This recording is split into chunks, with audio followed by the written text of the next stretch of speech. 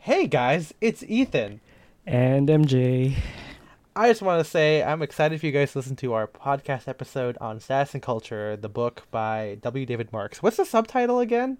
What is it? You have the book because it's you have The Status and Culture, How Our Desire for Social Rank Creates Taste, Identity, Art, Fashion, and Constant Change. There we go. So this is a not really a review. We say that multiple times at the beginning of this, but just be forewarned, we are going to talk about a lot about the book. We're going to also kind of jump right into it. So it helps if you've read this book before, because again, this is like us reacting, like kind of like almost for MJ and Spencer, just days or hours after they finished reading this, just kind of giving their live reaction to the book. And obviously there are more important aspects about this that we kind of just latch on to. So don't expect a deep dive on this book. It's going to be definitely full of our opinions of how we use this book to frame how we think about status and culture. So just keep that in mind for this very extra long and special episode of Style and Direction. MJ, can you do me a favor? What's that? Can you play the theme music? Well, actually, you're gonna play the theme music. Oh, Take it that's right. away. Hello, baby.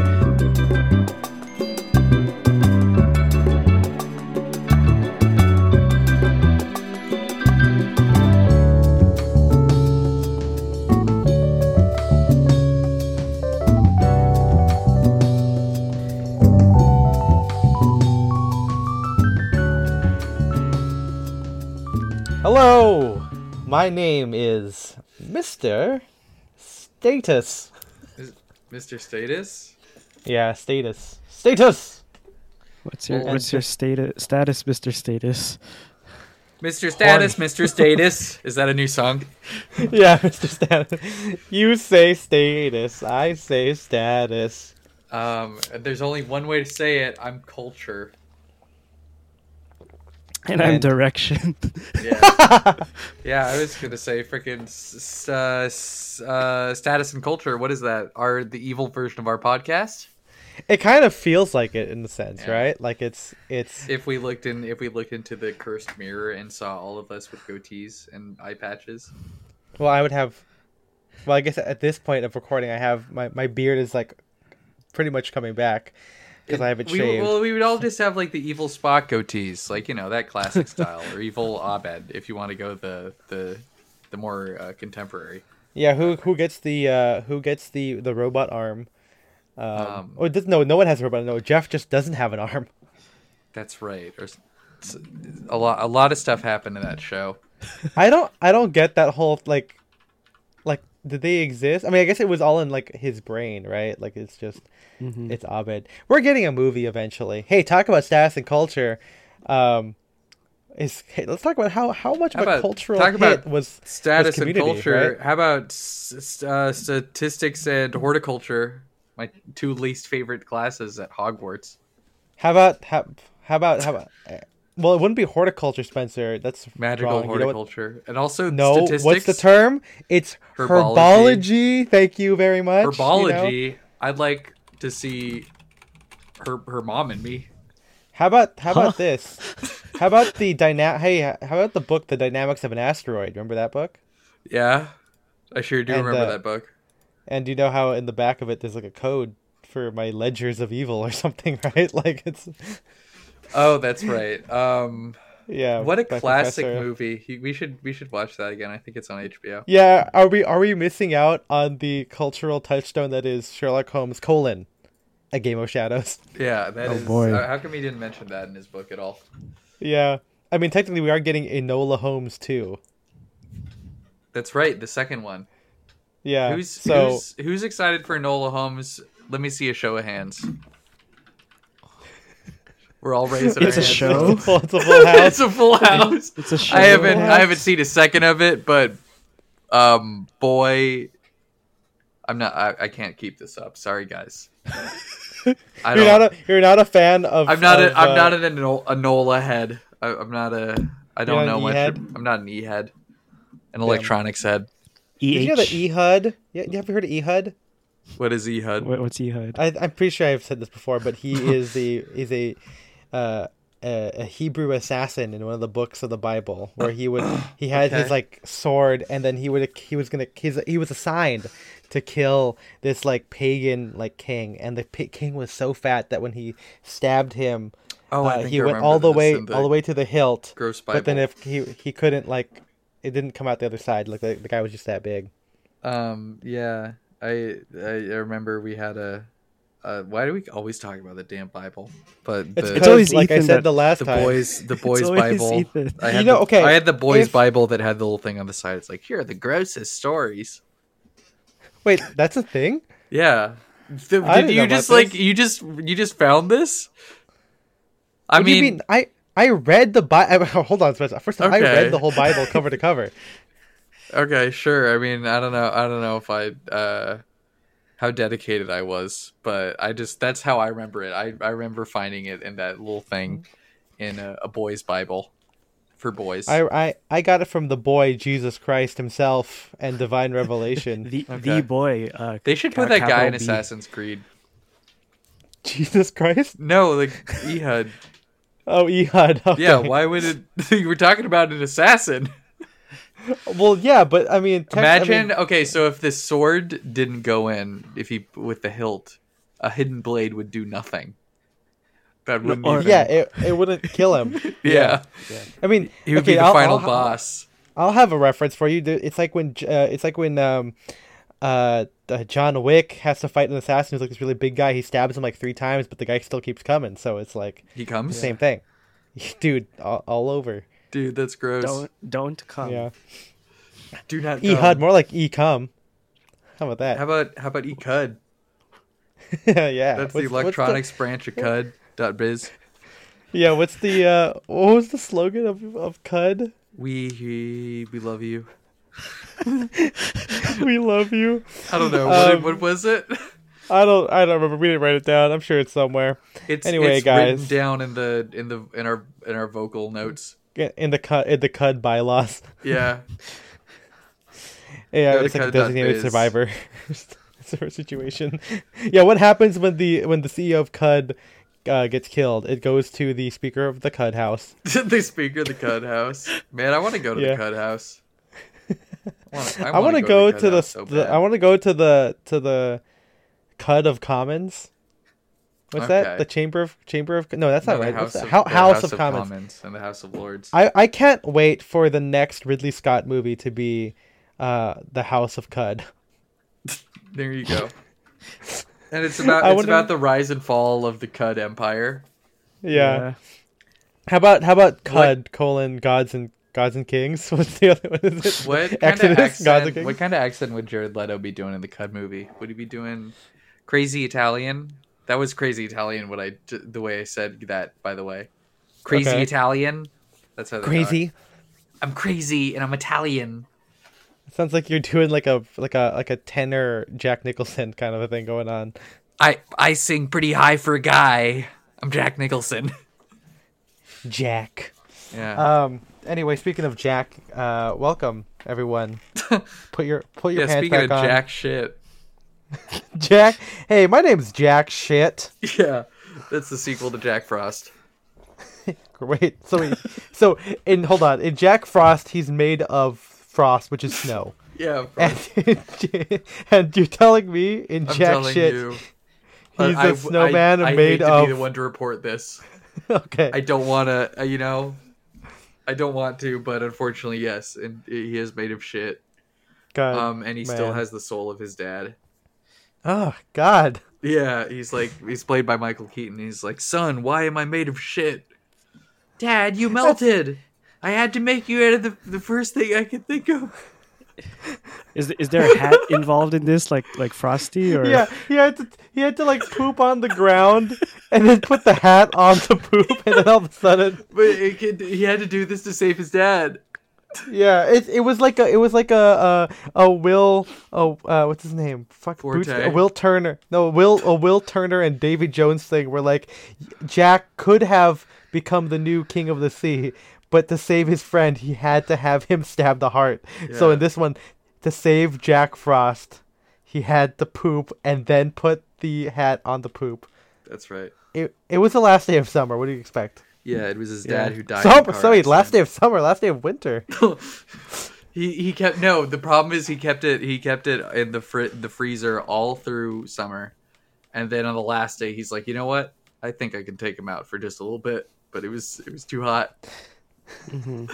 And he had to do the next liquid solid that he could find. The next liquid solid. That is, you go on Wikipedia and search poop, which I do often, it does say poop is a liquid solid containing the body. Yeah. Pour the squid. Anyway, welcome to Down Direction, a menswear podcast about the stuffiness. I am Ethan M. Wong. I'm Spencer DSO. And I'm MJ. And we're here to talk to you today about Status and Culture, the new book by W. David Marx. What do you think the W stands for? I think it stands for Wendell. Oliver Wendell Holmes? Is that what you thought of Yeah. it? No, there's the first W name. Oh, you thought of my cousin. Sure, yeah. How about Walker? What's up, Wendell? Like George Walker. George? Who's that? What about Walker, Texas Ranger? Okay, that was the classic one. Today I don't think this is a book review because I don't think I'm equipped with the faculties. I don't think I'm equipped. Or the students. Get it? Get this little school joke there for you. That is a school joke. Yeah, SJs. I could go for an SJ, you know what I'm saying? W's? A shit job? For Wendell. Okay. I was going to say just suck job, but... That's what that sounds like to me. You know what's going to be so funny is if he listens to this, which he's not going to. Okay. But he'd be like skipping everything. Like, when the fuck are you gonna talk about my fucking book, man? Yeah, we're like, I don't know. I feel bad. We're gonna he's talking about, some of this book is like, not to generalize, but it's like, man, how come everything's so shit nowadays? And then we spend the first 20 minutes of the podcast talking about making snowman about poop and we're the worst. We're contributing to the problem. The decline. Yeah. But yeah, we're talking about his new book, Status and Culture. It just came out. He also has a website called cultureghost.io, which is kind of like his Substack-ish supplement, I guess, appendix. The gallbladder, if you will, of his book. And it's kind of like not the hot topic, but it's been kind of required menswear reading. Because, as you recall, 3 or 4 years ago when Ambitora came out, that was the big thing that everyone was reading as well. Yeah, and it had it was a good book about how, as the subtitle says, how Japan saved American style. And this book kind of expands on that idea of how cultural ideas take hold within the mainstream, and adds on the idea of how status, which include benefits and place in society, which is basically his definition of status, and how that plays into cultural movements and how people participate in them. And so that this is it's a short book, but it's pretty hefty. It's only 270 pages, but there's a lot of information there, and it goes into all these things. It's divided into 5 sections or something like that. Or no, there's 10. There's 10 chapters. 10 chapters. There's 3 or 4 parts. Yeah, one's on status, one's on culture, the other one's on the internet or something, right? And the money. Internet. I will say that I apologize if I'm not. I apologize if I'm not as into it, but as my recollections there, because MJ borrowed my book and I read it before I went to New York, and I haven't had it for 3 weeks. So yeah, you gotta. Well, I have the. I don't know if there's probably no way I could share with you the Kindle version I have. But it's okay. I'm sure everyone's read it, and a lot of our friends have read this book, and it kind of, it kind of follows a lot of what we talk about on the blog, or how the blog and podcast have moved into the past 2 years, where we don't really focus on let's talk about Spear Point collars. I mean, I guess if you think about our Spear Point collar thing as his Ambitora, we've kind of moved into the whole okay, well, how do we talk about menswear culture as a whole and how we participate in it? And so it kind of goes hand in hand with that discussion. So I think we should just jump in here. Spencer, I know you're the other person who has the book. What did you think of the book? For the most part, I mean, I really liked Amitora.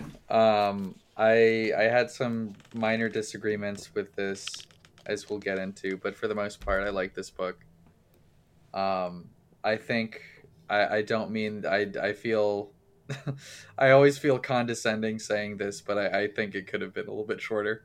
I felt like there were a lot of the book was just examples of stuff. Yeah, that's like the Um, common complaint from like a lot of the reviews that I've read. Mm. but I don't know. A lot of the historical anecdotes I thought were kind of fun to read about.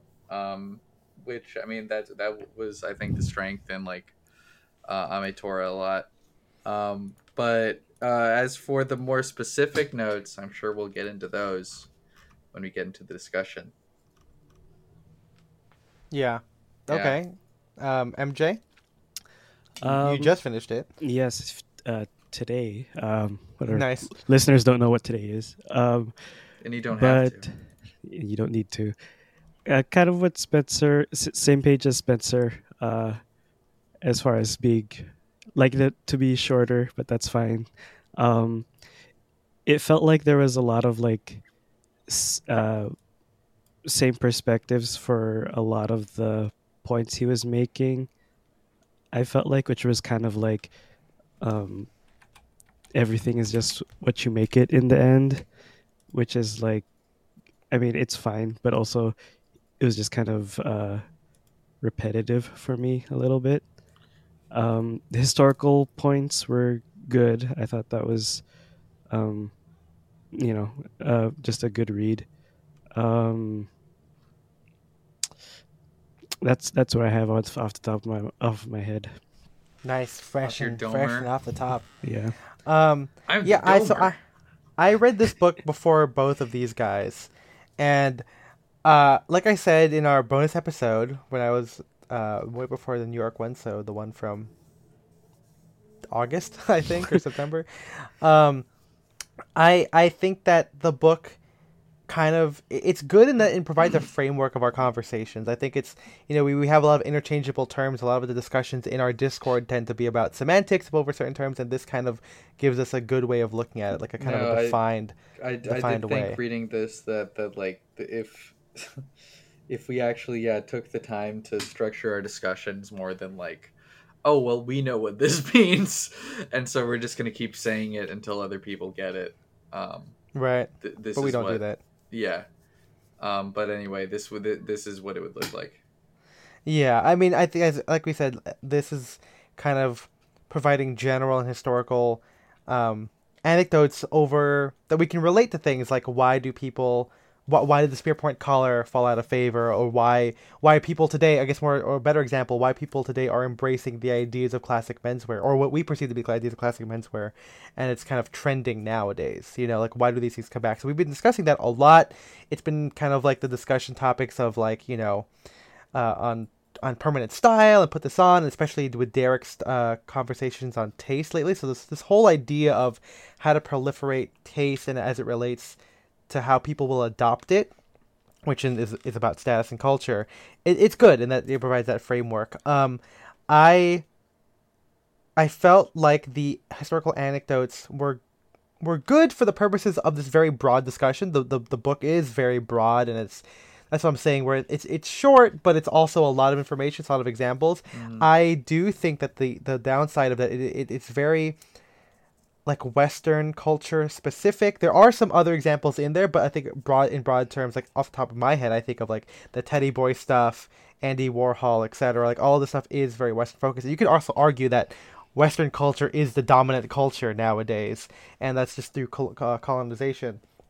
And so it's the best area to pick from like how people adopt things. Mm. Um, so there is that small not complaint, but that's the kind of the thing I wish there was a bit more nuance there, especially with attention to like more niche subcultures that are still very relevant today. I think more attention on that, like Well, you yeah, know, I see what you're saying, but I also think that since the book is about status, it is probably going to focus more on the mainstream right. And stuff. so then that's my other thing too, where I think Yeah. obviously this is my bias of reading it because I don't. As you guys know, I'm anti-influencer. I don't like, Uh-huh. and I also don't like discussing status because I don't like the idea of it. Um, but I do think that there is this example of like it's not a cheat code on how to get higher status. he says that it's not. He says that it's like it's more of like a blueprint, right? But there is this kind of small underlying idea that most things are almost all cultural movements are in pursuit of higher status.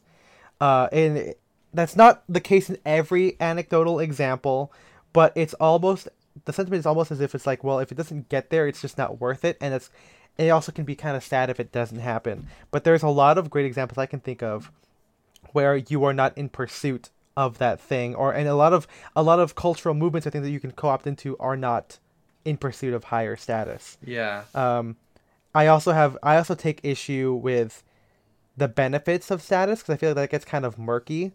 I think, of course, obviously the book, as we'll later discuss too, how much it focuses on like the wealth is a big discussion on new versus old money. I think even today, and as much as even if we don't have to say that like not all benefits of status are material, I think that still plays into a lot of people's definitions of it and what typically has mainstream status, an appeal, right? Like things that have won the status war, that can stand the test of time, enjoy material benefits. So it's hard to not think of those things when evaluating the status of a person or the perceived status making moves of a cultural movement. So those were my general thoughts about when reading this book, and especially if we're going to relate it to menswear, it does make some things a little bit iffier as well. So Spencer, were you going to say something? Yeah. Well, hold on. I'm trying to find. I was trying to find the specific stuff, the passage where he talks about the benefits of this. I'm it's the right whole now. It's the Lassie thing where he says that it's there we go. It's Lassie. It's Lassie, where he says that you get notoriety, you get special treatment, and I forgot what the third one was. But yeah, it's there, and it's interesting to think about because it's just, even if that's not always the case, that is how we evaluate it. Yeah. And what on the subject of status is, can you have high status without those benefits? And I feel like that's an interesting thing because I always like the idea of lower status stuff and he says here that lower status has free movement because people have nothing else left to lose. Uh-huh. The downside there is that it has no cultural power because there is no risk involved, right? But I definitely think that this is.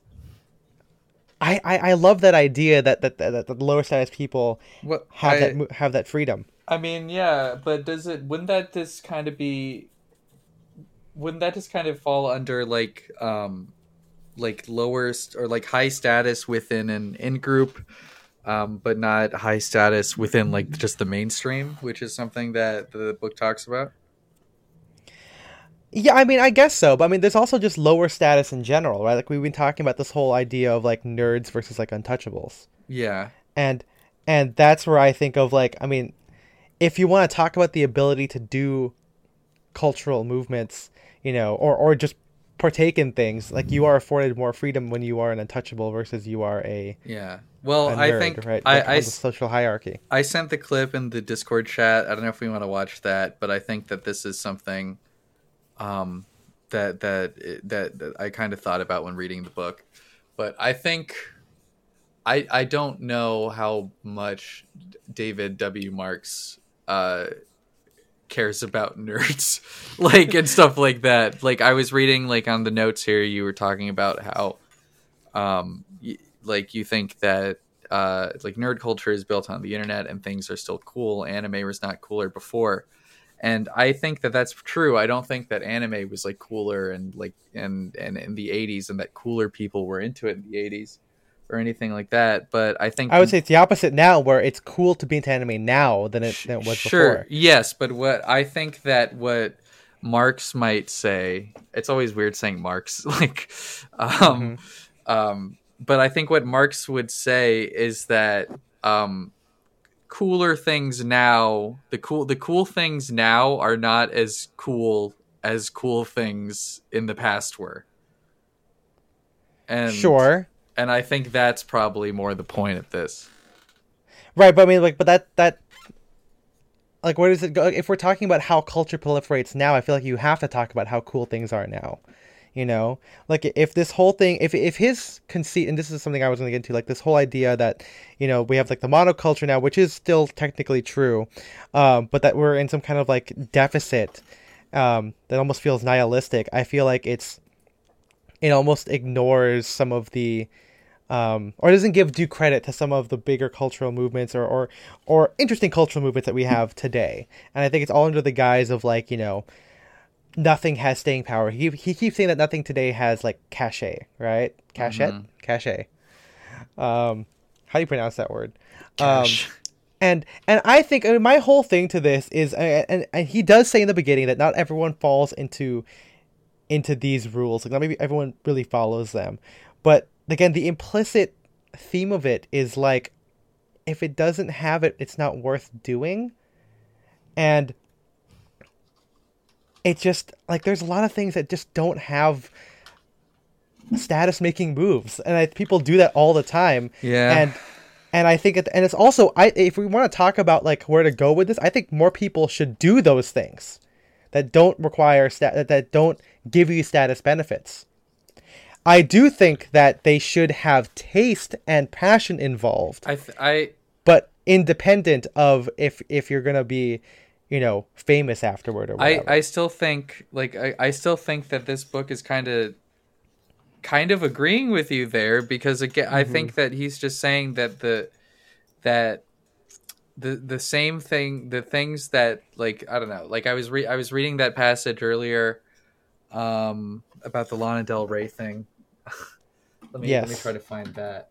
And I think, like I said, I think that I think was a good summary. Man, this fucking search function on this is so bad. Is a good summary of this. Esteem is not infinite. Every poptimist embrace of Lana Del Rey is some time, energy, enthusiasm, and status value denied to a lesser known creator, putting less immediately comprehensible art. Blah blah blah blah. Let me see the next thing that I thought was good, but he goes on to say, I am so good at vamping. Well, anyway, I think again, like, I think that his point is not that there's nothing good out there. I think his point is that the good stuff doesn't get as popular anymore. But I think that's, I mean, if that's the case, I still don't have an issue with that. Like, it's like, I think the issue there is because if I'm coming at this from a low status viewpoint, it's like nothing, like everything I liked is low status. So what's the big deal if people don't like? What do I feel bad? Again, like, should I feel bad? I don't want to frame this whole discussion that we do around movies, but that's like, just, I don't know, like the argument that you make with movies is like the reason that you'd be sad that the Marvel movies dominate the box office, is like, even if Martin Scorsese is still able to make Marvel movie, or not Marvel movies, oh god, if he's still able to make movies for like Netflix that get a limited theatrical release or whatever, or like Paul Thomas Anderson is still out there, or there's movies like Tar or something like that, like, yeah. Like, there's not going to be the next Martin Scorsese. Like, there's not going to be the same artist of that caliber that sticks around for the next 50 or 60 years and like makes movies of that quality, because the movie making machine just doesn't allow for that anymore. And I don't know, that there's we'll get into it. I mean, I guess, I mean, the good thing about this is that I've always thought about this, because it's like looking at the whole thing of John Williams, right? Uh-huh. This is a good example about like status culture, where if you look at like, there just isn't a need for another John Williams. Movies don't require another John Williams, right? Just like how if we're talking about the way movies are going, You don't need a Martin Scorsese. But And like, I don't it, know, like you don't need it, but don't you think the world would be like a richer place artistically if there was another person who could do like who was I the think same level of artist as like John Williams? I think there are composers like John Williams. They're just not scoring movies. Okay. And I think that's I've had to struggle with that for my whole life, because that is the number one art thing that I've had to like be a part of, right? Film score or just orchestral composition. And if we've as a film score community have been like, well, there's literally not gonna be another John Williams, I think it's fine, because it's like there are still good composers out there making music. It's just not attached to a movie. And I think also like, there's also like John Williams wouldn't exist without Steven Spielberg, right? So there's that whole dynamic to it too. Like I think there's a lot about like just the taste in not just the audiences, but the taste in the creators as well. It's like, in the Romantic period, people say like, oh, well, this isn't Beethoven. Like every era has had something similar to that. And I can understand that the issue would be like, okay, well, what's the next thing? And even at the end of the book, Marx doesn't know what's going to happen next, right? We don't know how the internet is so new, and everything is going by super quickly, that we don't know. We can't accurately look at like how culture is going to change next. What is going to be the next thing with Mainstay, right? And it could just define the way it is. Like, I mean, film scores today are like, oh yeah, it's like a gateway to classical music. Back then, opera composers hated film scores because they were like, this is like pop stuff. It's like lessening the impact of orchestra music, right? Or same thing with opera, with like stage plays, or the operettas and musicals and etc. And so the only difference here is the internet, right? And I mean, for better or for worse, for me, again, as someone who I think of as low status, and we'll get into the Mentor part in the second half of this, if everything takes effort to get into when you're low status, I think it just means that everything is on a level playing field now. Like you don't get to go to the movie theater and just see a good film. Like you have to find it. Just like how I guess today, like, to like books, right? Like, like your Barnes Noble's not going to have every book. And this is fine criticism against Barnes Noble too, but like, you'll have to go to like an indie bookstore or a specialty bookstore to find those things. And again, I think that's not necessarily a problem, and I don't think that the book is saying that's a problem. And that's also like, how it's always been. Like, the big box stores like Barnes and Noble have always, had a limited selection, and then you would have to seek out the more interesting places. But I think the point is that like the more interesting places, like the specialty bookstores, are getting pushed out by the big box stores, and they don't exist anymore. And so like, I guess the ultimate like thing to say is like, well, there's the internet for that, like, and there is the internet. But I think the point is that there's a difference between just going to a website and like going to like an indie bookstore, used bookstore, and like getting to know the staff and getting to know the other people that go there and stuff like that. There's just like a difference between those two experiences, and I think it's not a value judgment on them, but I think it's you could be sad that you're not going to get that same community experience anymore. Right. I mean, it's just, I don't know. I guess as someone who's always liked really weird things, it's like, it's just, all these things are gone. You know what I mean? Like over time, like, I mean, I've also like never experienced that. Like, other than, I don't know, I think I've experienced some like community and like menswear and vintage and stuff like that. But I just wish there was more opportunities for that. And I think that is kind of, I don't know. I think that is an issue that if when you spend time like reading a lot about like reading a lot about history, there's just kind of a decline, like a noticeable decline in things like just kind of community oriented things in this country over the last like 50 years or something, or since like the 60s or 70s, I guess. Yeah, I guess the real question is like, would you get into it if you didn't have that ability, right?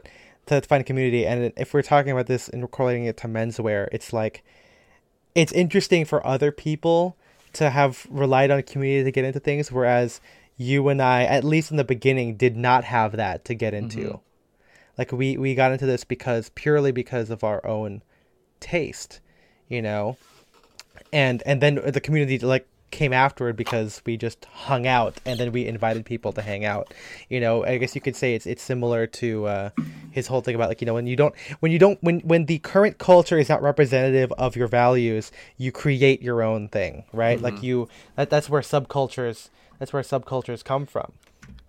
And he kind of used that throughout the book, I think, as far as like I know at the beginning he mentions local status versus global status, Right. Yeah. where it was kind of like local status is, you know, in your own If you can't achieve global status, you know, you'll create local status. yeah, you know, in stuff your like own that. space or in your own like niche versus like to strangers, I guess. Like, you know, that's the best way. Right. Best way to put global status. Right. And I think, you know, despite I wish there was more specific examples of the innovation of niche cultures, or at least innovation of like movements. You know, I think again we talk about the Beatles haircut thing, but I do like how in the book he does try and the biggest distinctions come with the old versus new money stuff. You know, where it's like being like conspicuous consumption and everything, where like you're trying to signal things. Like there's a whole. I mean, one of the themes of the book is that everything that you do has signals about where you are in status and where you aspire to be. Yeah. I don't think that that's the case, obviously, with most things. But, you know, I like how he says, like, sometimes the boldest acts of distinction can be imitation. Like, there's no novelty or innovation within it. Mm-hmm. And then something I like that's also similar is like when someone can't tell good instruments from a bad one, it's not taste, they just have poor judgment. Like, and I mean, I guess those are two kind of similar things because I feel like to judge something you have to have taste. Yeah. Well, Yeah, and I think that's like kind of the other point that I agreed with, and it was, God damn it, I don't want to fucking lose this goddamn page, but let me find the other quote so I can get the actual thing. But yeah, he talks about a laid back amateurism that Yeah. he sees in culture, and I don't know, I do think that there is kind of this like very anti-intellectual attitude that I see a lot, and we are talking a little about this before we recorded, and I managed to actually find exactly a tweet that illustrates that, where someone just tweeted out, I rarely think movies are bad because I watch them for fun rather than to analyze them, with like a smug emoji. And then a bunch of people just talk like the pacing was too slow, the dialogue was awkward, the cinematography was bad. Bro, it's just a pretty picture. Have a good time. And I don't know, like when I see that stuff, it like makes me very sad because I'm like, why don't you want things to be better? Like, why don't you want things to be good? Like, come on. Like, there's a good quote here from Marx where he says like, the ideal, right, is you have to have a conscious desire to learn more after acquiring the palate. Mm-hmm. And I think that's what I think, you know, one of the things I agreed on is like, you know, if people were just educated more, like not to be a victim blamer in terms of like culture, but I do think that if we could just have the audience be more aware of these things, and I guess if it's a really sarcastic Twitter example, I mean, being conscious of how all the stuff is bad and then still enjoying it. I think that there's honestly merit in that because I think MG and I, we talked about this before, we're like, we can watch a lot of movies and enjoy it, but we also know that it's bad. And we also know that that's a reflection on us because it shows where we put our value in it. I think that that's better than someone ignoring those things and then saying, I enjoy it. You know what I mean? It's just a pretty picture, yeah. It's just a pretty picture. I think that kind of reduces everything to just enjoyment, which I don't always agree with. And I think that kind of brings me to another point that I liked where he talks about kitsch and how kitsch stuff is like lowbrow and acceptable. And it's kitsch, the reason why kitsch will never bring you status points, which is also the reason why I don't really feel threatened by the whole Marvel thing or the whole monoculture example, is because we all kind of know that kitsch doesn't provide you more status. But and by that I mean, it's like when you say you like a Marvel movie today, even today, people still have judgment about Marvel movies. Like, even if you really enjoy it, I do think that people still can be like, oh, like it's still not cinema. The other side, though, is that I do think that these people are trying to change it so it is that. Mm-hmm. But, you know, like the whole like Black Panther for winning like the People's Choice Oscar or something like that, which I think is like, that was the Flash entering the Speed Force. Oh, I'm sorry. Yeah. Oh no. But I think that was a really good. That was a really good point where, like, I think, you know, people can still agree, because like when I wrote the article on taste, which preceded like by 6 months, that preceded Derek's article, by the way, but like I did talk about how, like, there's nothing wrong with a Marvel movie, but you just have to be aware that it's just not like cinema, and at this point in time, people still believe that, and I guess the fear here is that the more it proliferates, the more it will come to define to define culture. But my I guess my not poptimism, but like my I guess my idealistic hope is that the fact that we have especially brought this up, like the whole, like, you know, old movies, like we still quote like When Harry Met Sally today. I think it's just proof that people will always have that as a frame of reference, and people will still not be able. People will be able to see that the old stuff or the good stuff is still marketably different than what's coming out right now. And that to me gives me the hope that, you know, again, we're not completely lost here. Like, again, the fact that old stuff, you know, and maybe this is like an old money's correlation here, where he talks about, like, you know, like old money, the ideals of old money are still ring true today. Like the whole, you know, patina and everything like that, right? We still keep that. Patina. I think that the patina of like, you know, old movies and their celebration is still proof that we still have this taste. Like, there's still cultural taste. Yeah, and I it's like, you know, good that I think the point is that it's like it would be nice if the levers of power, of power and culture allowed more things like that to be created today. Yeah. Hold on. Yeah. No, I mean, it's. I mean, I at the end of the book, I want to get to the second half here, but like, he does say, like, you know, he does have some solutions, right? Like, I think one thing I really liked was reducing the effectiveness of signaling, which is something I believe in. Like, I like to dilute or make people aware of all of these things to make sure that people kind of like forget about it, right? Like, like I think that, you know, one of the things that forced Abercrombie to change was just years and years of, unfortunately, right, like immigrants coming there and just buying the name emblazoned, like Abercrombie or Hollister or whatever, and it became a different look. That combined with the whole, like, you know, only hire pretty people thing, and of course, like all the frat stuff, all of this kind of come together to dilute the effectiveness of the signal of whatever that is, and it forced them to change, right? It forced Abercrombie to get better for a little bit, and of course, you know, it's up to personal taste whether you like it now or not. But I think that that's a really interesting idea, where if we apply that and, you know, weaponize it against maybe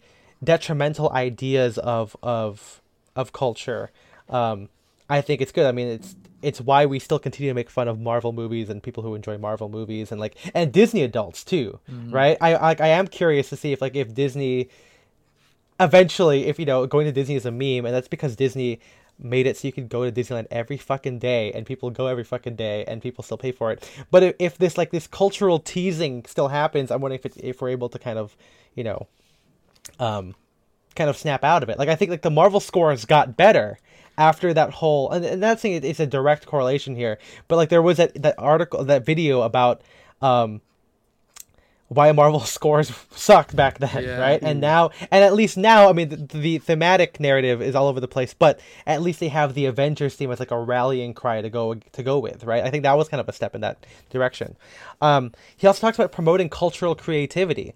I think that, you know, promoting contributions to culture, I think that's cool. I think it came a little bit late in his book, but I think that that's an important part of this, where, you know, it can't just be about why isn't this made like this anymore?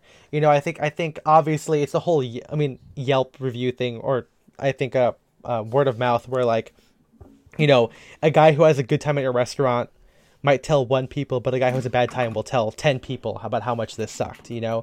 And not to idealize this whole thing, but like to be able to talk about the good parts of current culture might be what people might be what inspires people, you know? I think that, like, you know, it sounds cheesy, but like watching like a Wes Anderson, watching like Tar and being like, okay, well, this is a really good example, might be the way to kind of bring that back. The downside is obviously media, like, you know, is all owned by big business, and so they're not going to talk about this, which I get. I mean, the real bad guy here is capitalism. Yeah. And then lastly, I really liked his talk about complexity. Yeah, me too. Kind of wrap this up. Those are the quotes that I was trying to find. Yeah. So he says here that complexity is good, but it doesn't have to be esoteric. And I think that this is really, really good because it reminds me of film score, where I forgot if I made this quote up or I read it somewhere. I'm gonna take credit for it. But it's the fact that John Williams' scores are orchestrically, like, they have a lot of breath to them. The makeup is complex, but you can always hum John Williams.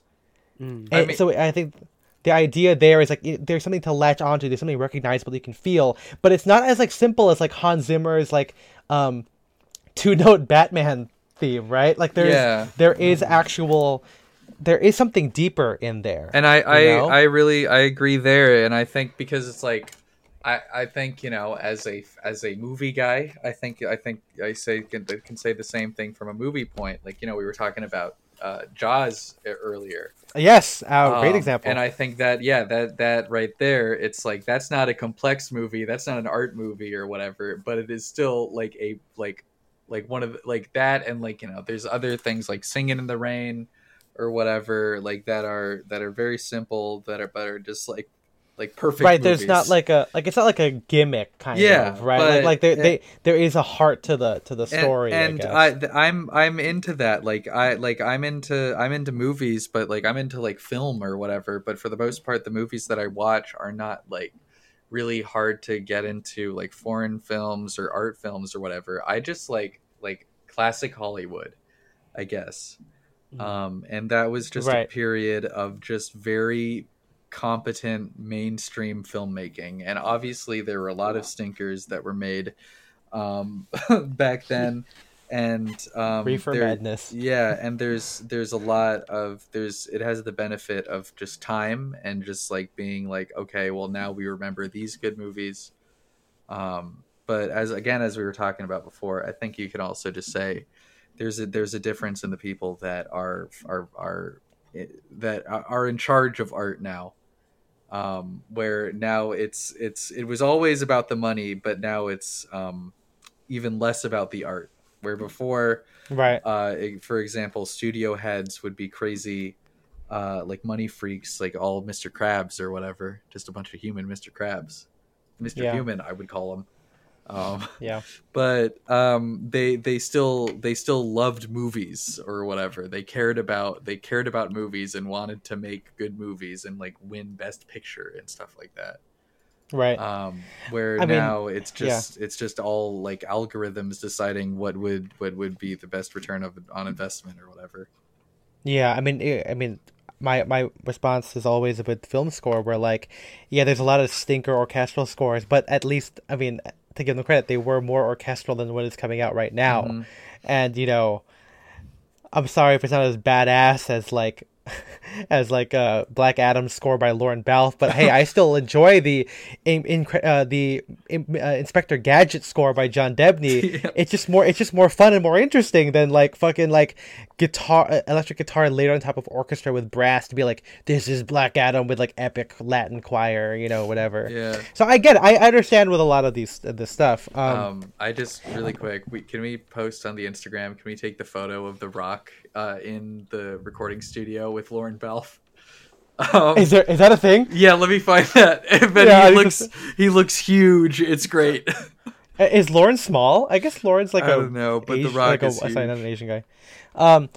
And one thing I also like is that he talks about like how referential good cultural movement stuff is. I mean, I think obviously the book goes into both mass culture and how like that kind of is like the death knell for certain things when things go from like a cultural movement to just being relegated to being kitsch.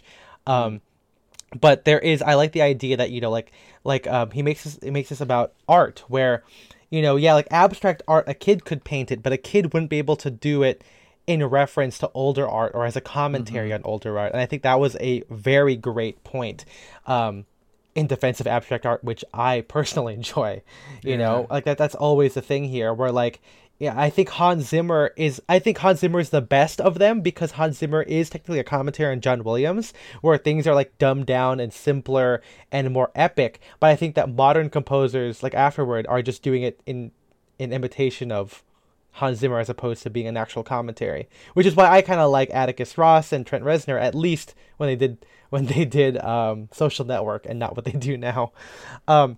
But yeah, this idea that complexity is a skillful manipulation of higher order symbols, and I think personally lower symbols too. It's just that it's being used in surprising and new ways. Again, to celebrate this idea of complexity and innovation, I think is something I wish that we spent more time on, and with specific examples of like innovation as opposed to just like status making moves. Because I don't believe, especially if we're going to use this to go on a micro level and talk about niche subcultures, it's important to evaluate how innovative and how that kind of creativity is able to take hold of a group, and not just to be like, oh, we're just or we're gonna be like the Beatles. I think there's a difference between like the Beatles and like I don't know, like something a bit more obviously a bit more niche.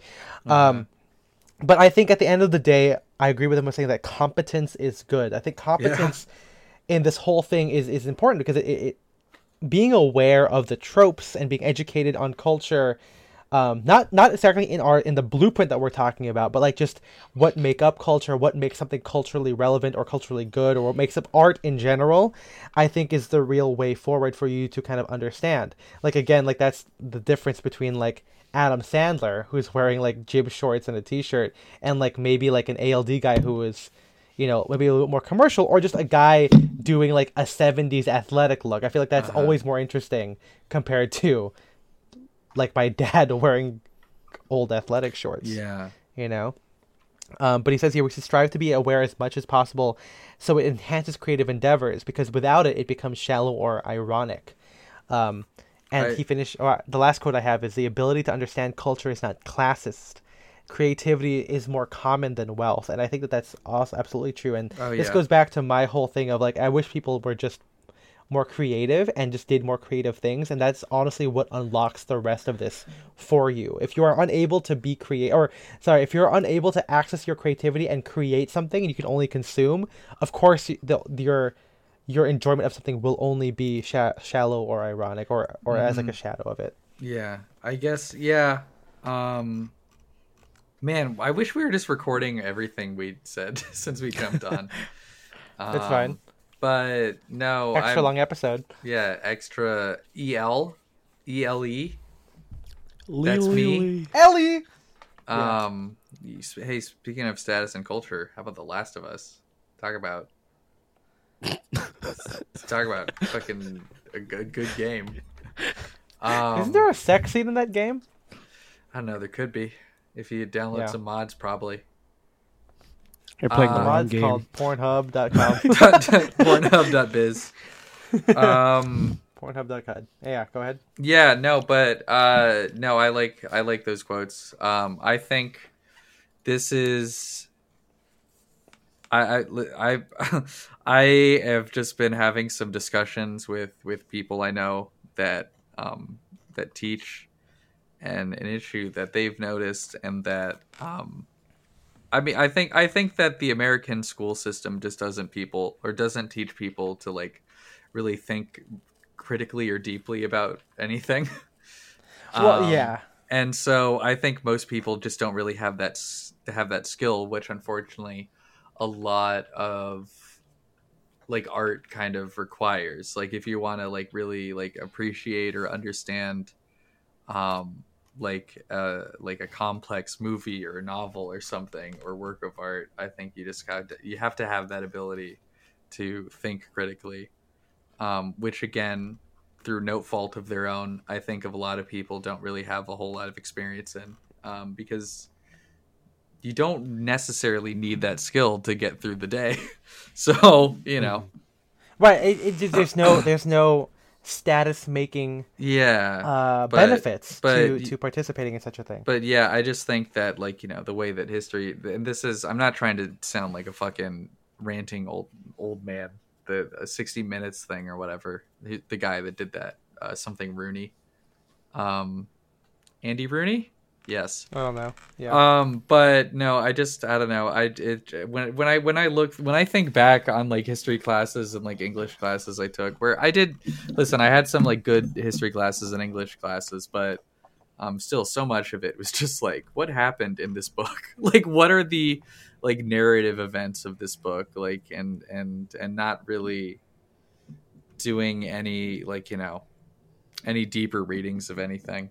But maybe that's just an indictment of my personal education, and I'm making it a systemic issue. I mean, here's the thing too, right? Yeah. I mean, if you want to compare this to my Christian education, and then maybe this is our the reason why we pay attention to this stuff, and maybe why we perceive it as a necessary force in our own cultural navigation, is because we don't Christianity rejects most culture. Honestly, it rejects mainstream culture, and it rejects niche culture, because you also don't want to be too weird either. And I feel like that kind of makes this particularly important, I guess, for me, and why I'm not, I have no issue with the work that you have to put into it, because I feel like if I didn't go to a Christian school, and I went to public school, I don't think I would have had this discernment of taste. I feel like I might have been mid, like I would have been a regular guy, because I feel like I wouldn't have this need to kind of stand out, or at least to make myself find something that makes me passionate about. I feel like there's something in me that's hardwired to be obnoxious in the way that I am, where I think that if I was born like, if I was born like 50 years earlier or something, I would still.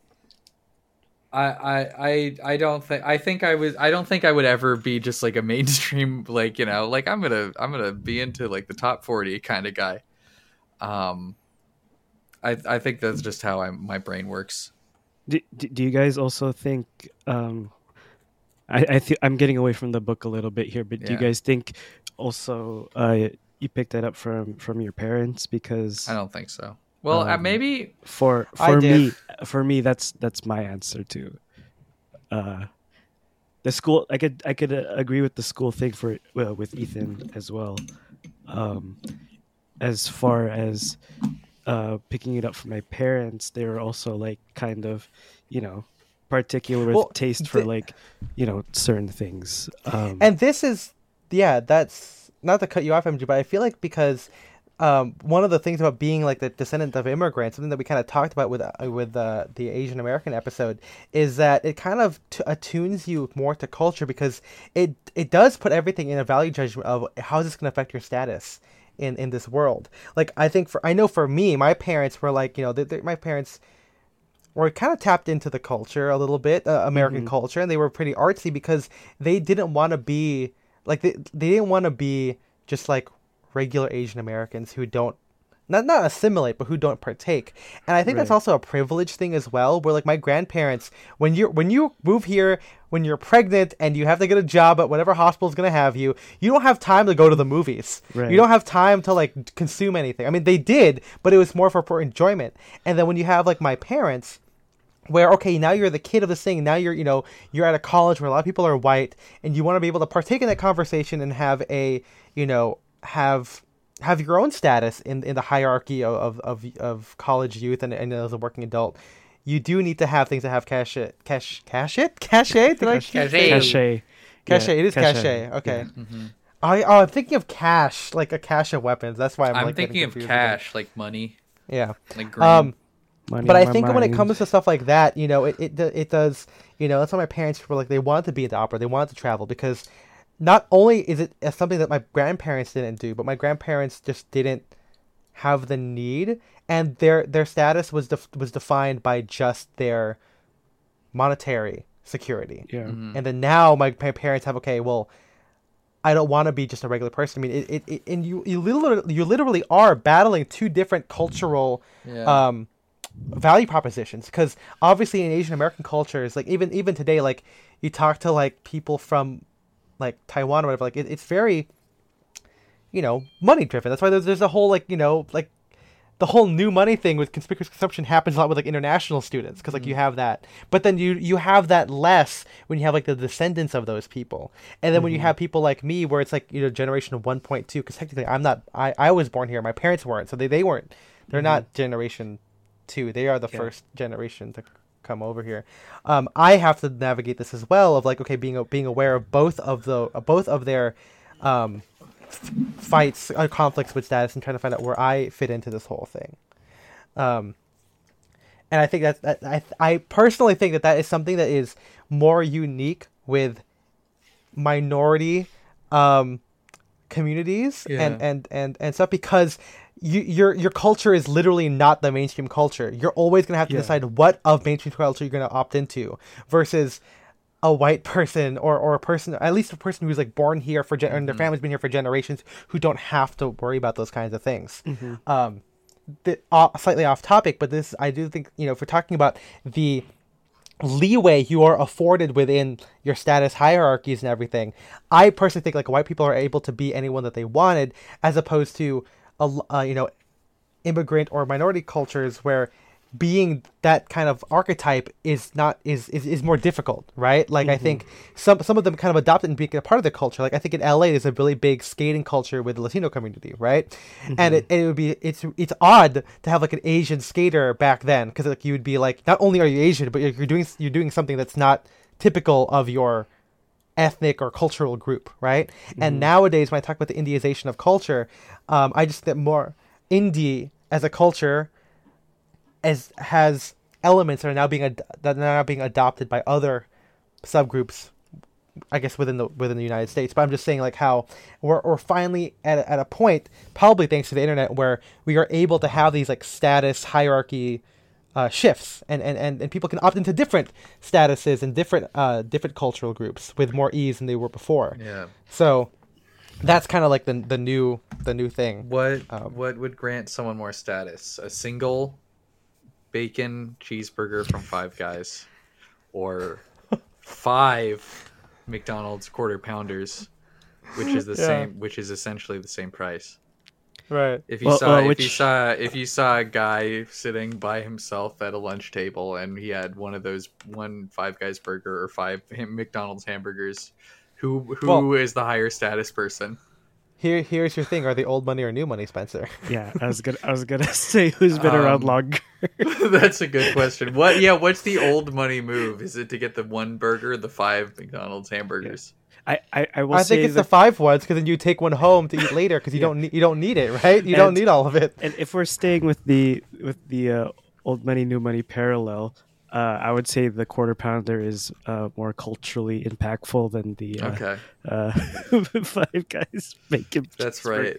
Why?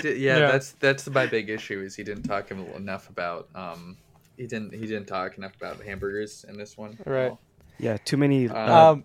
Something I liked his observation that I don't know. I just thought the rarities versus novelties thing. Again, that was just kind of an observation that I've like, oh hey, that's just something that I've seen that I have never just been able to put into words before. But that was a lot of this book for me. Just like I don't know.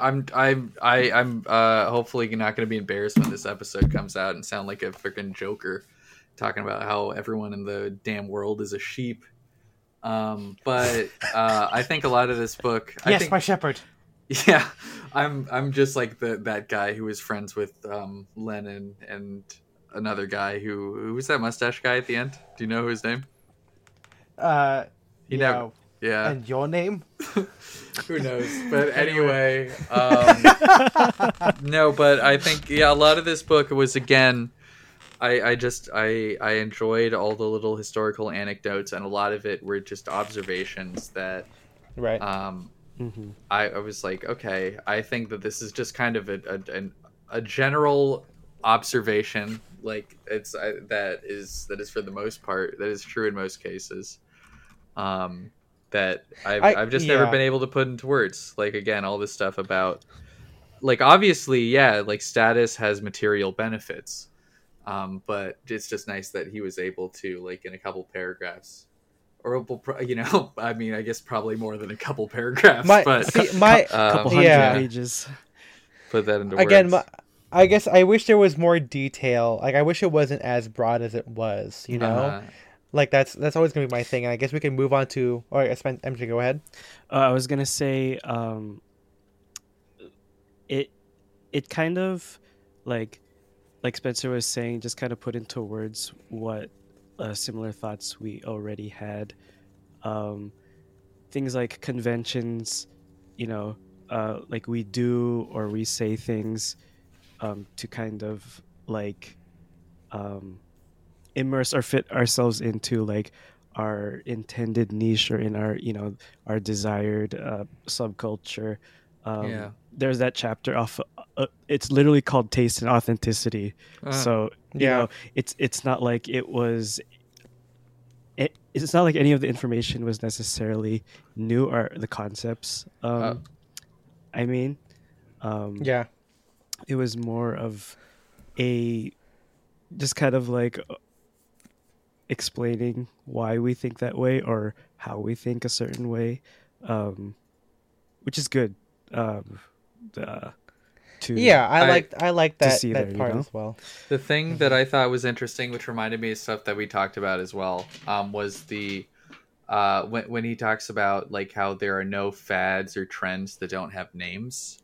And that just kind of reminded me of like you talk about the Abed brain, or it's like, you know, just an obsessive need to index and like break down every like facet of something Yeah. into like tropes or whatever. That's what I was thinking of. Yeah, yeah. No, I mean it's the book has a lot of great stuff. Mm-hmm. And we do need to get into our menswear discussion on this now. Oh man, yeah. Because we're already an hour in here. But yeah. So we our menswear discussion is going to be framed around our very good friends uh JTR and Jeremy Ostreicher. I was gonna say James Ostreicher, but that's not his name. But yeah, thank you to them for sending us these discussion topics. And we'll try and get through these. How do you think that things signal more masculinity play into feelings of status? Like, I guess his example is James Dean's rock star being low formality but high status. I think what's interesting in that obviously Marx does kind of go into these like trailblazer or innovator stuff a little bit. I wish there was again more examples of this, because I mean, even before James Dean, the precedent there was it Clark Gable not wearing an undershirt? Yeah. And he took off his shirt, and then you have like, oh whoa, that's crazy, and then you have James Dean wearing what is basically underwear as like his main look the whole time, right? The t-shirt with like with just jeans. I definitely think all of this is explained within the framework of the book of, does it have social benefit to you? Does it increase your status at all?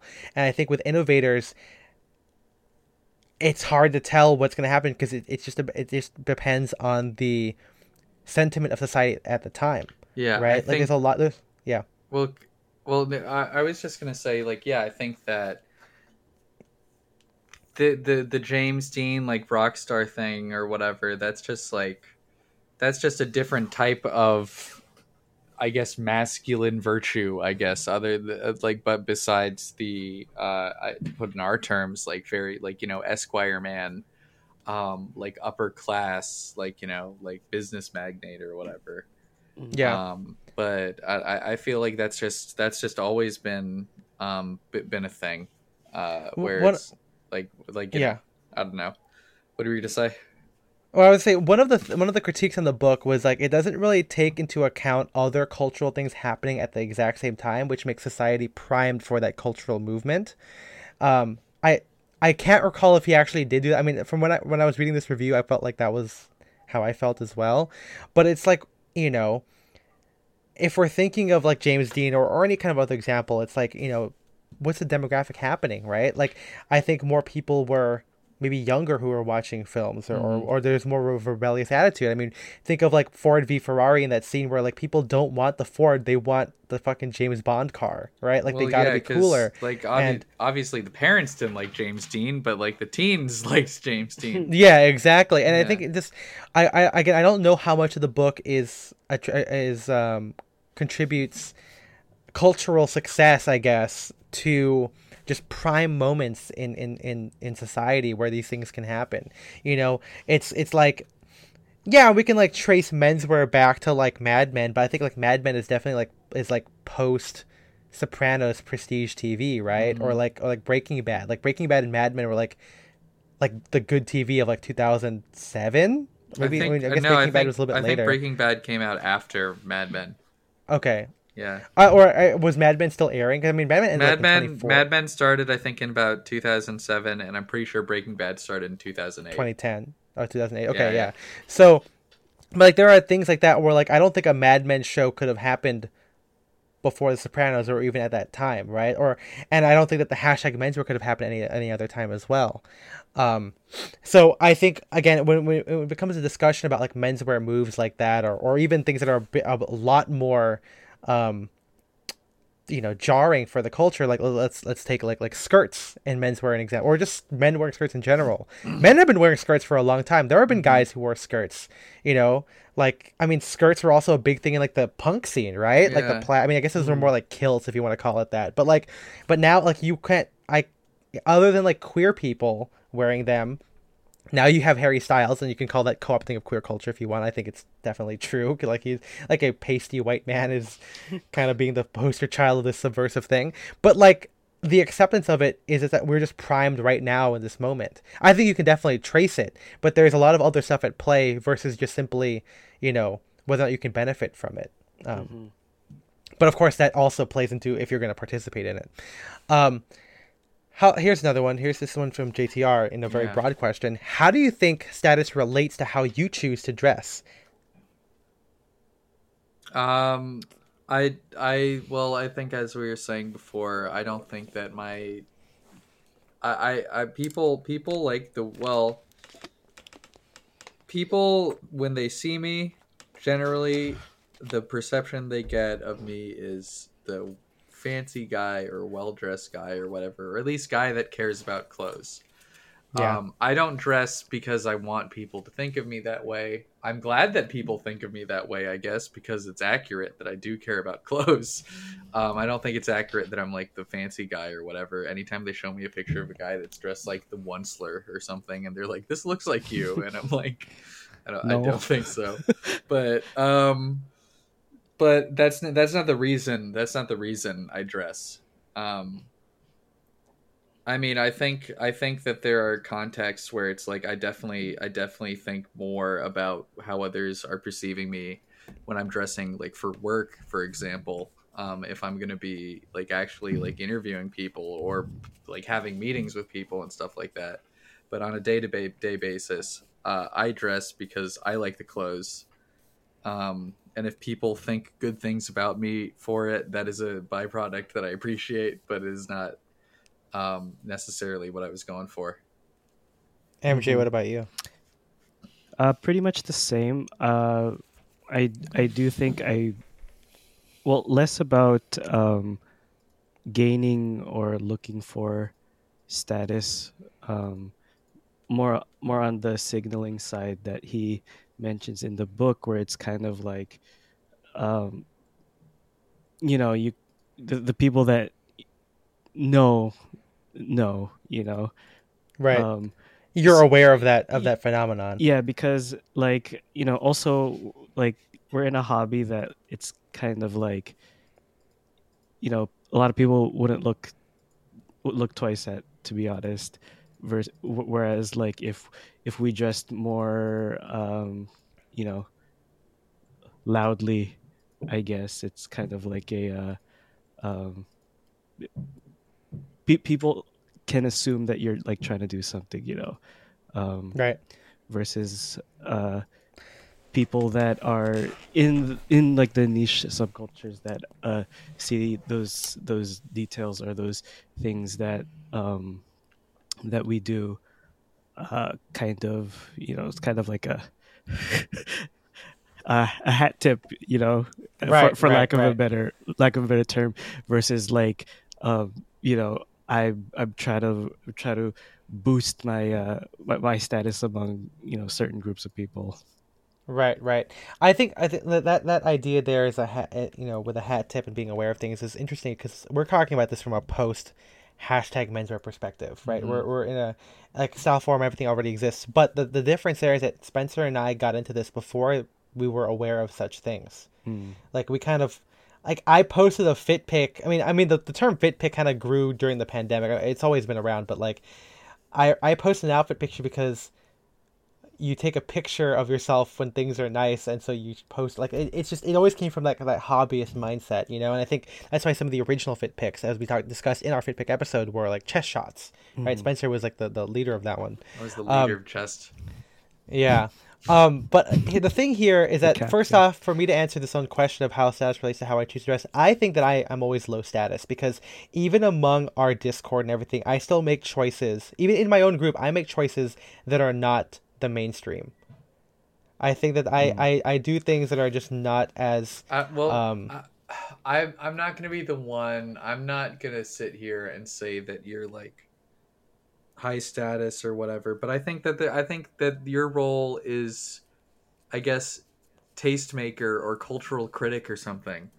Which like that doesn't mean that everything that you do, people are going to copy, but people do. I think people well your opinion holds more weight than just like a random like Instagram commenter or I something. guess so. I mean, because even if we're using this book as an example here, and I guess there isn't that much commentary on the role of cultural critics Mm-hmm. within taste in the book. I mean, he does hint at it a little bit, but there isn't like we need more examples of like when a person decides this, how does culture move from that? I think it's also hard to do those things because people all Yeah. famously rebel against those things We in should general. watch. You gotta watch the man. We should watch it before.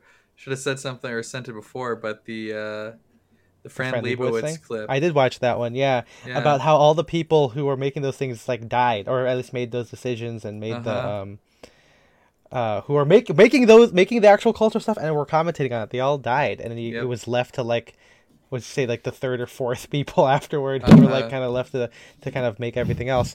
But yeah, I guess. Well, to my point here is that when I'm reading the book and we're trying to define, you know, the benefits of high status or what happens when you do something in pursuit of status, I still don't feel like I have got any of those things. So it's hard for me to think about like, oh, well, I'm dressing to elevate my status Mm-hmm. Mm. because I think how I dress, not that it defies status, but it makes it's a weird if you're aware of it, it's a weird decision to do the things that I do. Yeah. And I'm specifically referring to what I believe is like my actual, like not my actual style, but like my everyday style, which is tailoring. Even among tailoring people, I still make decisions that they would not do. Mm. Not that it's like crazy, but they just wouldn't like they wouldn't do that thing, you know. Um, and so like that's how I've always seen how I dress, and it's also because like I have like the weirdest context compared to MJ and Spencer. I see less people than they do, and there is none of this, there is no signaling there. I don't really have coworkers, and the fact that I've also been doing this maybe slightly before Spencer did, but also I was older, also plays into the fact of like I've already been weird for a longer amount of time, where I don't really value the perception of other people because it doesn't really play into me. And especially now, Mm. I don't enjoy anything traditional from myself. Like you don't see us making a collaboration with anybody, you know? Like it just doesn't happen anymore. Um, and if we're answering who I want status from, I mean, I don't really need. I mean, depends on like if it's kudos or not. Like, I mean, I guess if you want people to say give you a thumbs up, then yeah, sure. I mean, it'd be great to get that. And if we're thinking about that specifically, I love it when a regular person, a person who is not in my own subculture, can appreciate what I'm up to. It's Mhm. it's like if I it's like when I write music, I don't write great film score, because I don't, because I'm bad. But I don't write music. Well, I guess I don't write music for anyone because I listen to it for myself. So first of all, that's the biggest thing. I get dressed and I make music to look at myself in the mirror and listen to myself and go, "Good job, Ethan, you're doing it." So it's myself. The other part though is like if someone who is not me, who is not a composer, can still understand these concepts and get it, that to me is a person I'm doing this for. I don't know exactly what subculture that is or how to translate that to status, but I think it's nice when like if MJ or Spencer could be like, oh yeah, there's the "you should be dancing" theme. Like when you're able to get that idea from my Warzone piece, it's like, oh, I'm doing my job here where I'm making something that can transcend subcultures. Yeah. You know? I get like when someone I know was at a museum and they sent a picture of like a soldier in World War II wearing big khakis and a chambray shirt and said, "Look, it's you."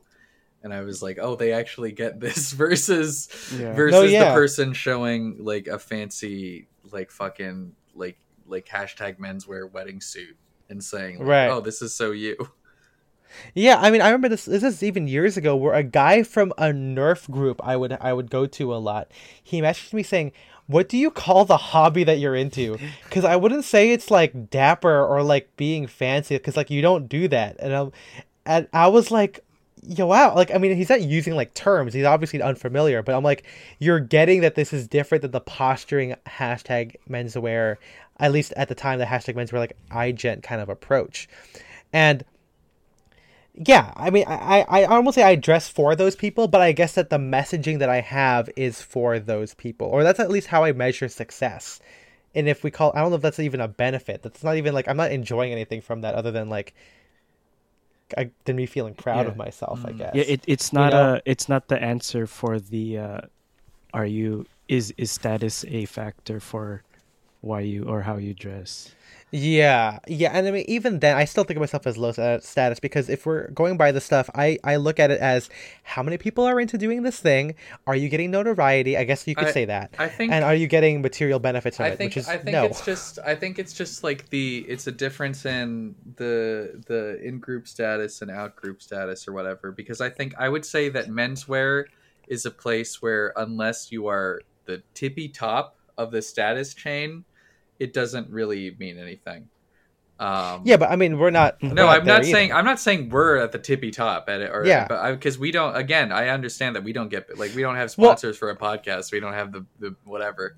But it's like you've gotten like a couple free pairs of shoes. That's like maybe that's lower middle tier maybe. I guess.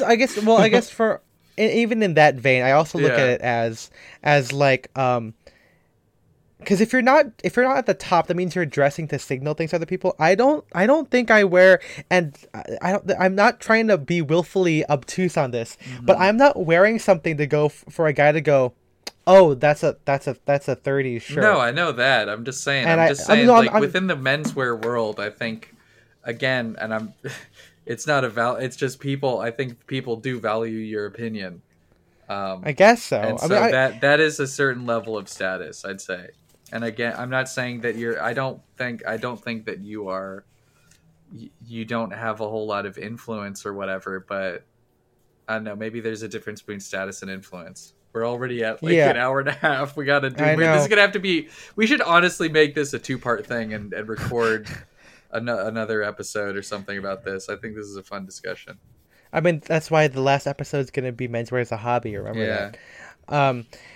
I think that it is tough for me to wrap my head around. But the other idea here, the other point that JTR puts is that do you agree with Marx's theory that the internet has increasingly made wealth the most important status signal, and that other forms of cultural capital are becoming less important? The answer is yes. Yeah. Because of wealth just. I mean, it's not. This is not a gotcha thing. Wealth just lets you do things, man. It. First off, it means that you're able to try things. No, and partake in things. All those TikToks that are like the day in the life as like me, a 22-year-old in Manhattan or whatever. That's all. That's all that aspirational thing. It's like it's all just like, you know, if you only had the money where you could spend your day going to like cucumber juice places until 3 p.m. Yeah. or something. Right. Yeah. I mean, it's just how much freedom you're allowed to have is just given to you a lot by wealth. Mm-hmm. The other part too is that wealth um provides you as a cushion for consequences.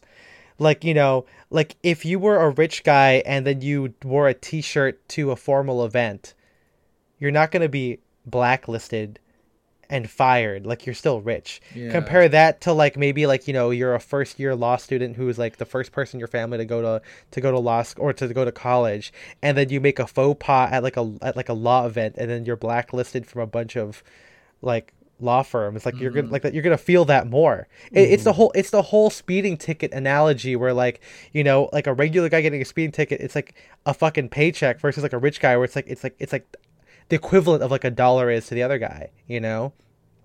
And if we look at status and culture as exercises in how much you can do of each thing, of course the wealthy are going to be able to do more stuff. Of course that's going to be the one metric to have, because it doesn't matter. Like, you don't need education to partake in those things because of how much we become a consumerist, or how much more we become a consumerist Mm-hmm. society. There is no value in being like, I don't know. I guess the whole question here now is, would you rather be a filmmaker or a guy who's watched every film out there? And like, which one, like, whose opinion do you value more? Yeah. And the answer is, if you're gonna watch all the films and be there, like, you're gonna be rich, right? Like, you got to be able to do those things. If And I you guess you got watch to be every it. movie, you're gonna be the And I richest guy guess there is. you have to be, you have to have some like wealth to like go to school and everything. Yeah. But I'm just Well, saying that, like, I think yeah, that's another issue, and again, we're already running a little bit long, but I think the other issue that is that like it's becoming more difficult to break into just to pursue art unless you're unless you're born wealthy. yes, And absolutely.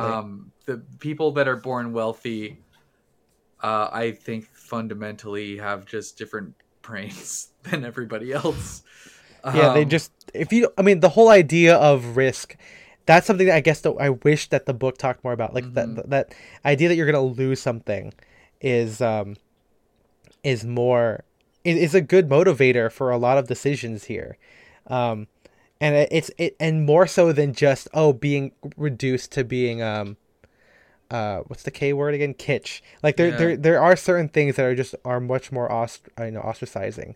I also wish there were more juicy stuff in here. I think that's another thing that the review I read and I agreed on, where like, obviously he steps Mark steps away from like overly politicized or more nuanced and difficult topics. Like, what about the status of like, marrying an immigrant, or like, I think they call not interracial marriages, I should say, or something, or Hmm. interracial relationships, stuff like that. Like that, these things that also kind of have that definitely have cultural and status signifiers.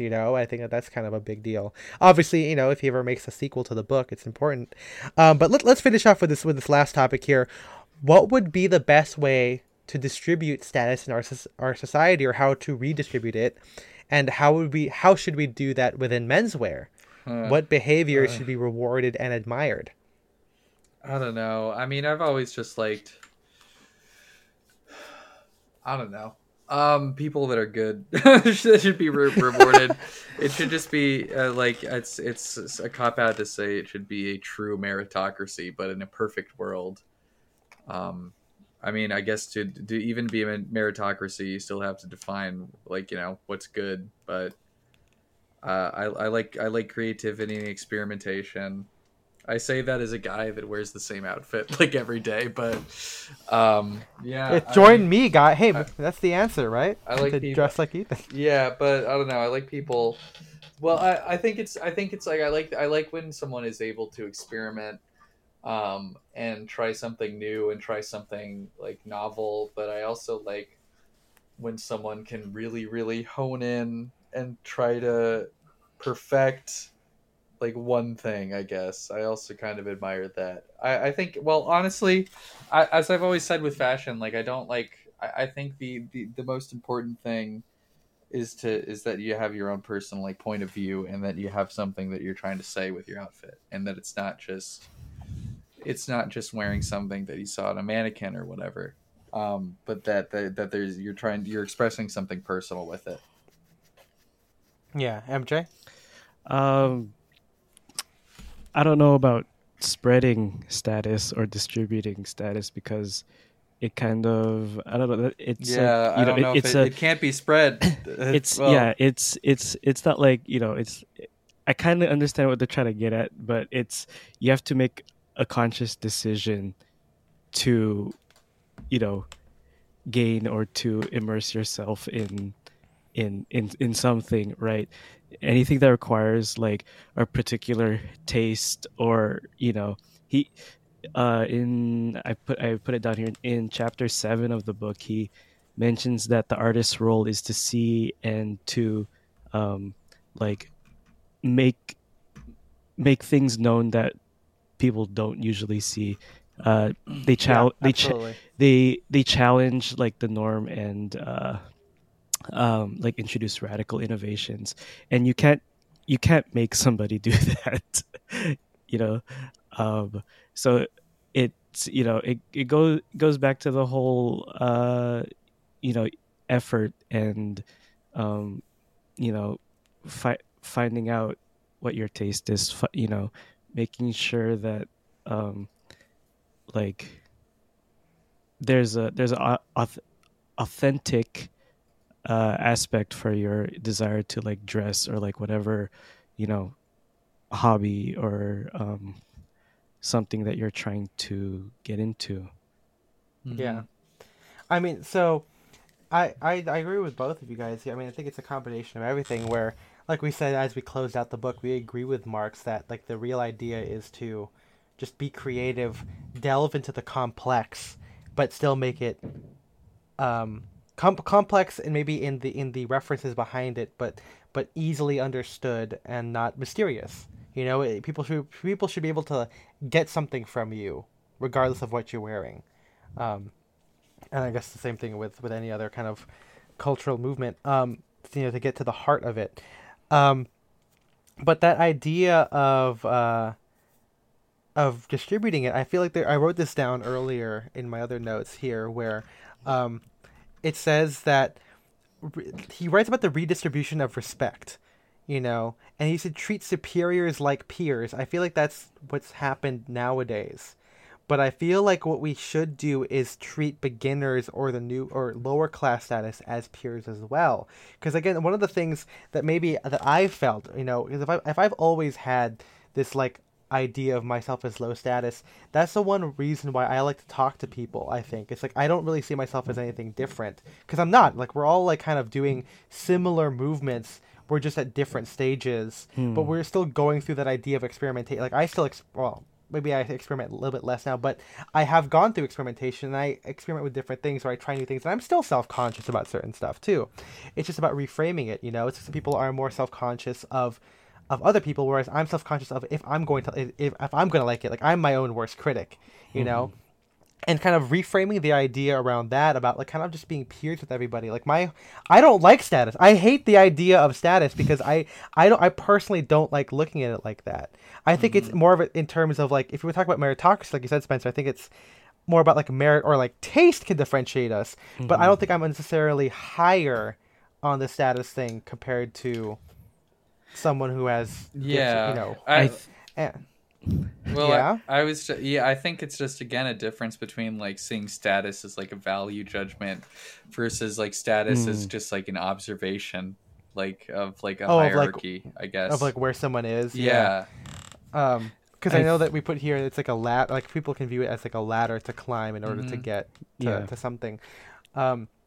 But again, my idea of this, the way to proliferate the stuff is to kind of, if everyone can see themselves as being potentially creative, as we said earlier, I feel like that's kind of the way forward here, where people can kind of see that they can make cultural movements independent of their status, or maybe like in spite of their status and in their culture, like I think it's great when our resident finance guy wore a green suit and like pushed the boundary a little bit. I think we need more of that to kind of challenge the idea of what is the culturally acceptable. He talks about norms, but like also just like what kind of cultural stuff get movement. Yeah. I think we need more of that to kind of just be like, fuck it, I'm gonna do what I want. Yeah. Again, the downside is if that stuff is not educated and just lowest common denominator stuff.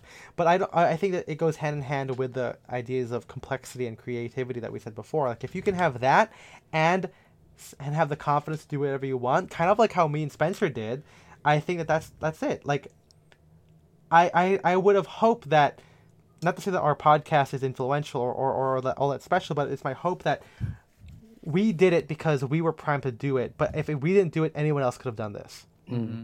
That's how I feel about anything. I think there are so many guys out there in menswear or in the vintage scene who are young, maybe not as active as they used to be, but like who still like spear point collars or whatever. And I feel like if I didn't do it, someone else would have done it, Yeah.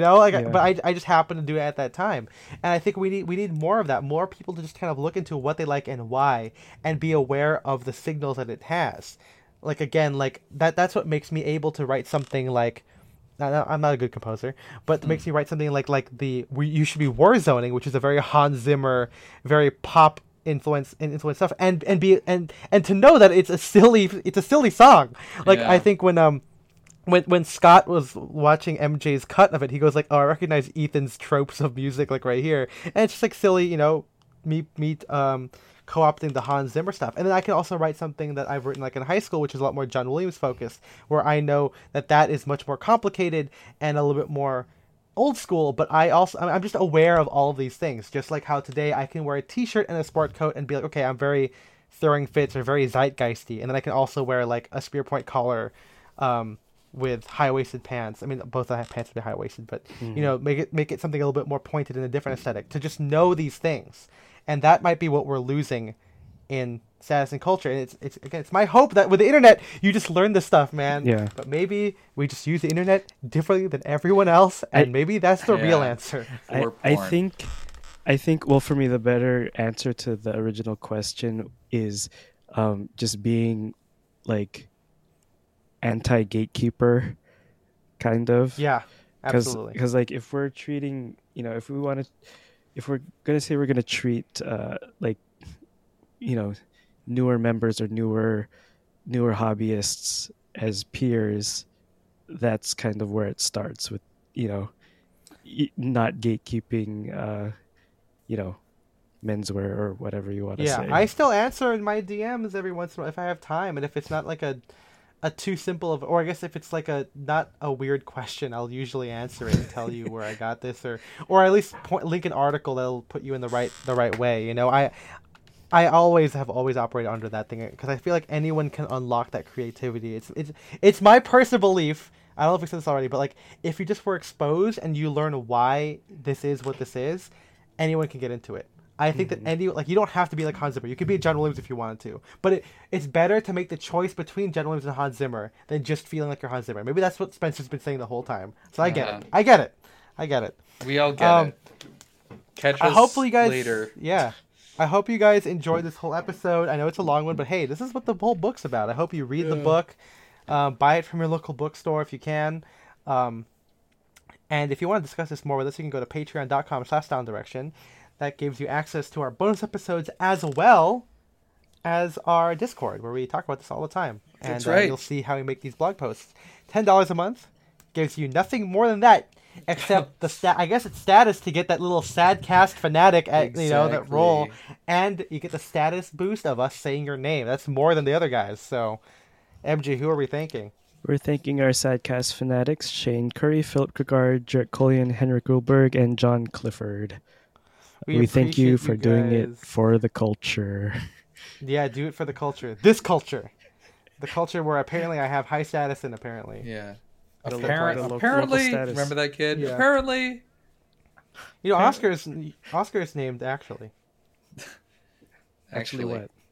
Actually, you're speculating there. I always say that, but I don't know if anyone remembers that bit longer than I do, as long as I do. Gotta get the We DVDs. hopefully again. Oh, and thank you to Jeremy and JTR for sending in those questions. Hopefully, this is everything you ever wanted and more, because it's long, baby. We'll see you guys in the next one. Bye bye. Bye bye. Bye-bye.